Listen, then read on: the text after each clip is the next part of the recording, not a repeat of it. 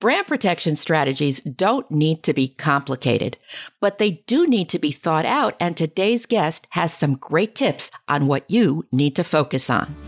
This is Business Confidential Now with Hannah Hassel-Kelchner, helping you see business issues hiding in plain view that matter to your bottom line. Welcome to Business Confidential Now, the podcast for smart executives, managers, and entrepreneurs looking to improve business performance and their bottom line.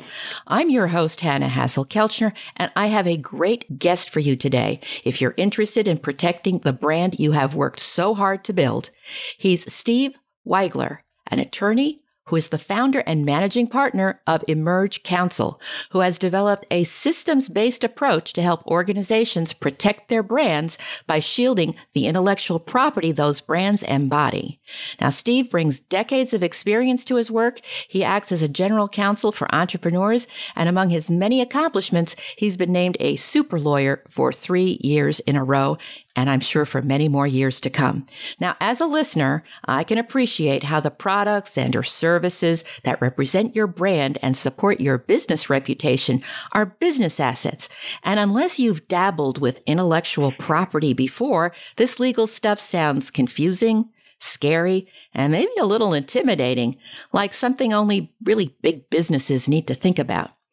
But as a retired attorney who practiced in this area, I promise you that even startups are wise to develop a basic understanding of what intellectual property is so they can identify what kind they have and then make more informed decisions about the type of brand protection strategies to safeguard those assets for you and your family, the ones that you've worked so hard to build. So let's dive in. Welcome to Business Confidential Now, Steve. Good to talk to you, Hannah.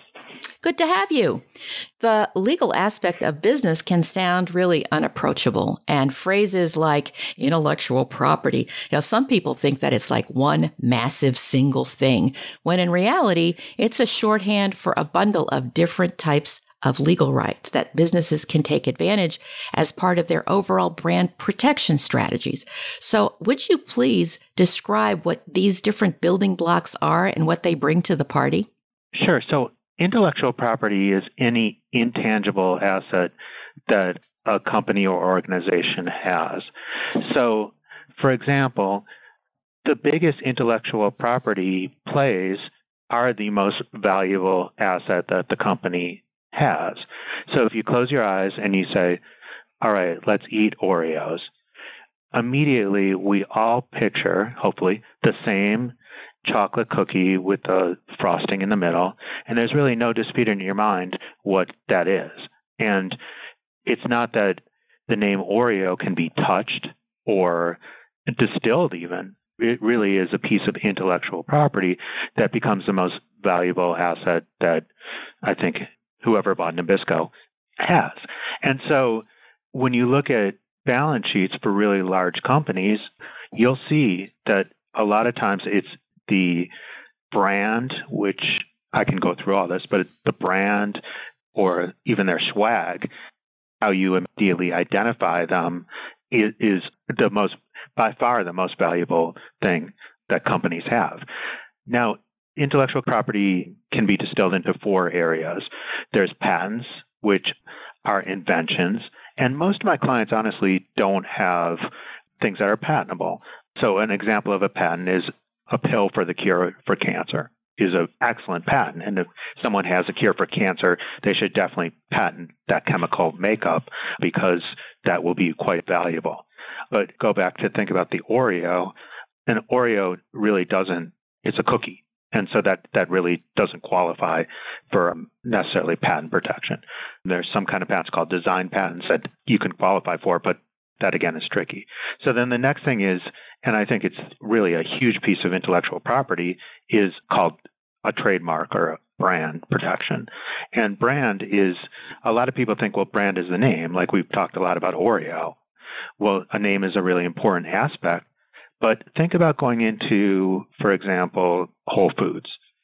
Whole Foods, there's a lot of trademark involved in Whole Foods.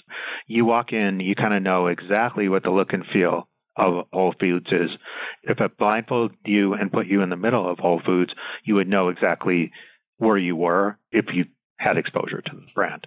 But it's a combination of the smells, the sound, the look, the feel, the colors. All those things are part of brand. And so when you look at brand, you look at protecting all those aspects as the company grows. So it's not only the name, which is the easiest to think about, but it's the entire customer experience. So when you talk to branders in the business world, they're trying to make sure that what are the customer experiences that people are going to have when exposed, and number two, how to keep those consistent throughout the process. And as a brand protection attorney, I'm looking at the same things. So that's the second kind of protection, is trademark or brand protection. The third type is copyright, which is anything that's artistic in a fixed media. So, for example, for businesses, a lot of times you're going to have a web page. Now, that web page is going to have a certain look and feel. The web page is going to have a certain marketing logo, perhaps how you describe the product or your goods or services. All that can be copyright protected. And so that's as long as it's in a fixed media, meaning a movie, a script, a web page, any of that is a fixed media, and that it's artistic. We can get into this, but there's big discussion on is chat AI original or artistic? And the answer is probably not. And then the fourth one is, think about when you're growing your company, there's lots of things that you only want you and your employees or independent contractors to know and no one else to know. And that's called trade secret. For example, Oreo is coming back to that as a perfect example. Not too many people know exactly how to make an Oreo cookie. There's certain formulas that they use to make that cookie, and that is trade secret protected. For example, the Coca-Cola formula, it's not that it's patented. It's that I've read that only 7 people in the world know that exact formula. And they've done a very good job of protecting that brand, not only through trademark and copyright, but through trade secret. So you take those 4 things and you weave them together to create the best possible protection. So I get that a lot of the audience, and I've been no different, I've been in business, and you start small, but you're trying to build a wall to protect that intellectual property and build it incrementally and appropriately. But to do that, you have to kind of understand what your play is, meaning, like, for example, if you're selling Oreos, well, you're not going to focus a lot on patent, and you're going to focus a lot on what's that customer experience for people that want to eat Oreos, or the same with Whole Foods, or the same with whatever you do. So it's really kind of distilling in a marketing or the dogs eat the dog food. What are you trying to establish in your brand and your customer experience? And then how can we protect that? And as the business grows, we build onto that. All right. So now we know the different building blocks. For an entrepreneur, what tips do you have for how they should start evaluating the building blocks, whether they apply to them, and then whether they want to take the next step in sort of solidifying legal protection for them? So keep in mind that working with an experienced intellectual property attorney, a lot of times it's really just determining what you want as an entrepreneur or as a business, going down to the very basics of what makes you special. Like if you were going in to sell widgets, that's always a famous law example, meaning like just a paperclip, and you had no distinguishing factor to that paperclip. If you just called it paperclip and you sold them at, a penny and everyone else's was a penny, you have no real competitive advantage. But most entrepreneurs don't go into business thinking that they have no competitive advantage. So what is that advantage that you're trying to build up? Is it a unique name? Is it a unique function that you're performing in the marketplace? Is it a unique product like a reverse Oreo? What is the essence of your being? And I think just describing to either writing it down and working with whoever's helping you build that customer experience, or even, just calling and talking to someone that can help you vet that out, like me, we're going to be able to figure out very quickly what the essence of that being is, even at a early stage. So most times, entrepreneurs are calling and saying, hey, I have this unique product.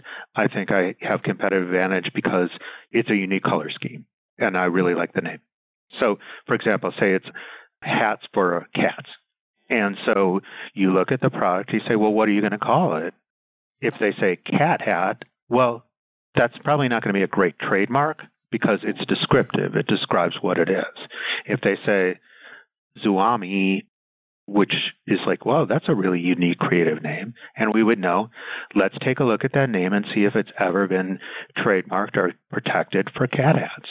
And chances are that, because there's not too many cat hats out there, because I'm not sure cats would wear hats, probably the combination of being a unique good and a unique name would be very protectable and very easy to pursue protection and grow that brand. And so a lot of times, to summarize, entrepreneurs are calling me for, kind of clearance on to see, hey, is this going to be something that can grow and is protectable? For the person thinking about what their brand is going to be, descriptive marks like, again, a cat hat for a cat hat or water bottle for a water bottle is, I get that the audience is going to pick up exactly what it is, but it's really not particularly protectable. And so it's really kind of hearing the pitch and finding out what assets of those is going to grow and be protectable is kind of the first exercise. So again, is it a unique, if we know it's a unique brand, like a customer experience, then finding out what that name is. If it's a unique, for example, logo or web page, then it's a copyright or design thing, or the front of a T-shirt is a good example, a piece of art. Any of that is copyright. And so we kind of just like, it's almost like you have to, you don't know how well the speech is going to go until you actually get up and practice it and do it. And the same holds true for building a company or a brand. It's like, well, vet it and see what you got. All right. Well, I was wondering what your thoughts are about a company name, because people tend to incorporate in their home state, which is fine. And sometimes their Secretary of State will say, oh, yeah, that name. Yeah, you have it. It hasn't been used in this particular jurisdiction in the state. And then they find out that maybe somebody has a federal trademark for that particular name. So what advice do you have for startups? And so that's a really good question, because there's certain things that don't really fit into the box of what I just talked about. And one is a company name. All a company name is the name that you're going to file taxes with, and that you can accept service if you get sued or decide to sue somebody, and basically for business functions. And so a lot of times, and I had a company before this, it was focused on schools and school districts, but my company was called, my initials, SHW Enterprises, and that was the name of my company. It had nothing to do with the brand or the brand experience. It had nothing to do with customer-facing activities. It just was the name of an LLC so I could conduct business. So when someone's looking, I guess my advice on that is, it's not worth necessarily putting in the calories to find the name of your company to file with the Secretary of State. It's a completely different experience or exercise than establishing a brand. So, for example, I keep on going back to Oreos, but that company has been sold off so many times. It used to be called Nabisco, and Nabisco is probably not even called Nabisco, and now it's sold to a company, I think it's called Mendez. Anyway, the point is no one in the consumer market even knows who this company is, who owns the brand Oreos. And the same holds true with forming a company name. That's not necessarily the name you need for the brand. Now, you need to form a company very quickly, mostly for advantages of having a company like write-offs and things like that, and being able to do business, not as a sole proprietor or partner. And so, you need to do that really quickly. So I wouldn't be spending a lot of time on figuring out what the name of that is. But the customer experience is a whole nother story. That is something that, if you call the cat hat like cat kill, well, no one's going to buy that.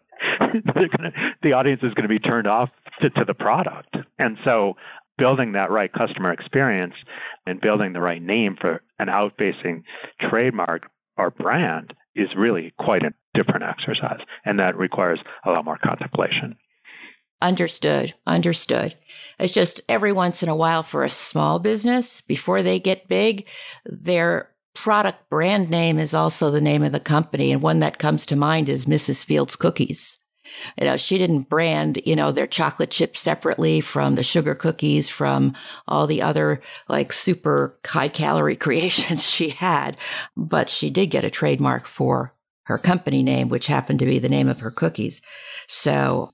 And I don't mean to imply that there's anything wrong with the name of the company being the name of the good or the service that's being protected. It's just, I get a lot of calls from potential clients or people just asking that do face that issue, that they're having, they're spending days and days trying to figure out the company name because they think that they have to build out that entire brand experience to pick the name of the company. Well, that's one of those decisions that they need to make in terms of what they want to be when they grow up. So, it's one thing to talk about the brand experience, but could you give us in a nutshell what the value of having trademark protection is? I mean, besides bragging rights, what does somebody get for having a trademark besides the piece of paper from the government that says, yes, this is registered, which is lovely to frame. But I mean, in terms of where's the teeth? Where's the meat? First, let's talk about what trademarks give you from a legal standpoint. So a registered trademark is something that you file with the United States Patent and Trademark Office, and they have relationships with other trademark offices all over the world.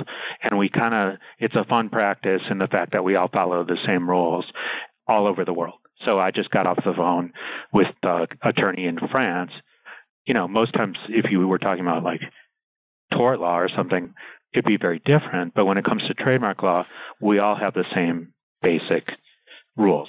And so you can get protection for your brand all over the world. And it's one of these things that's really equal in the world as opposed to, most other things.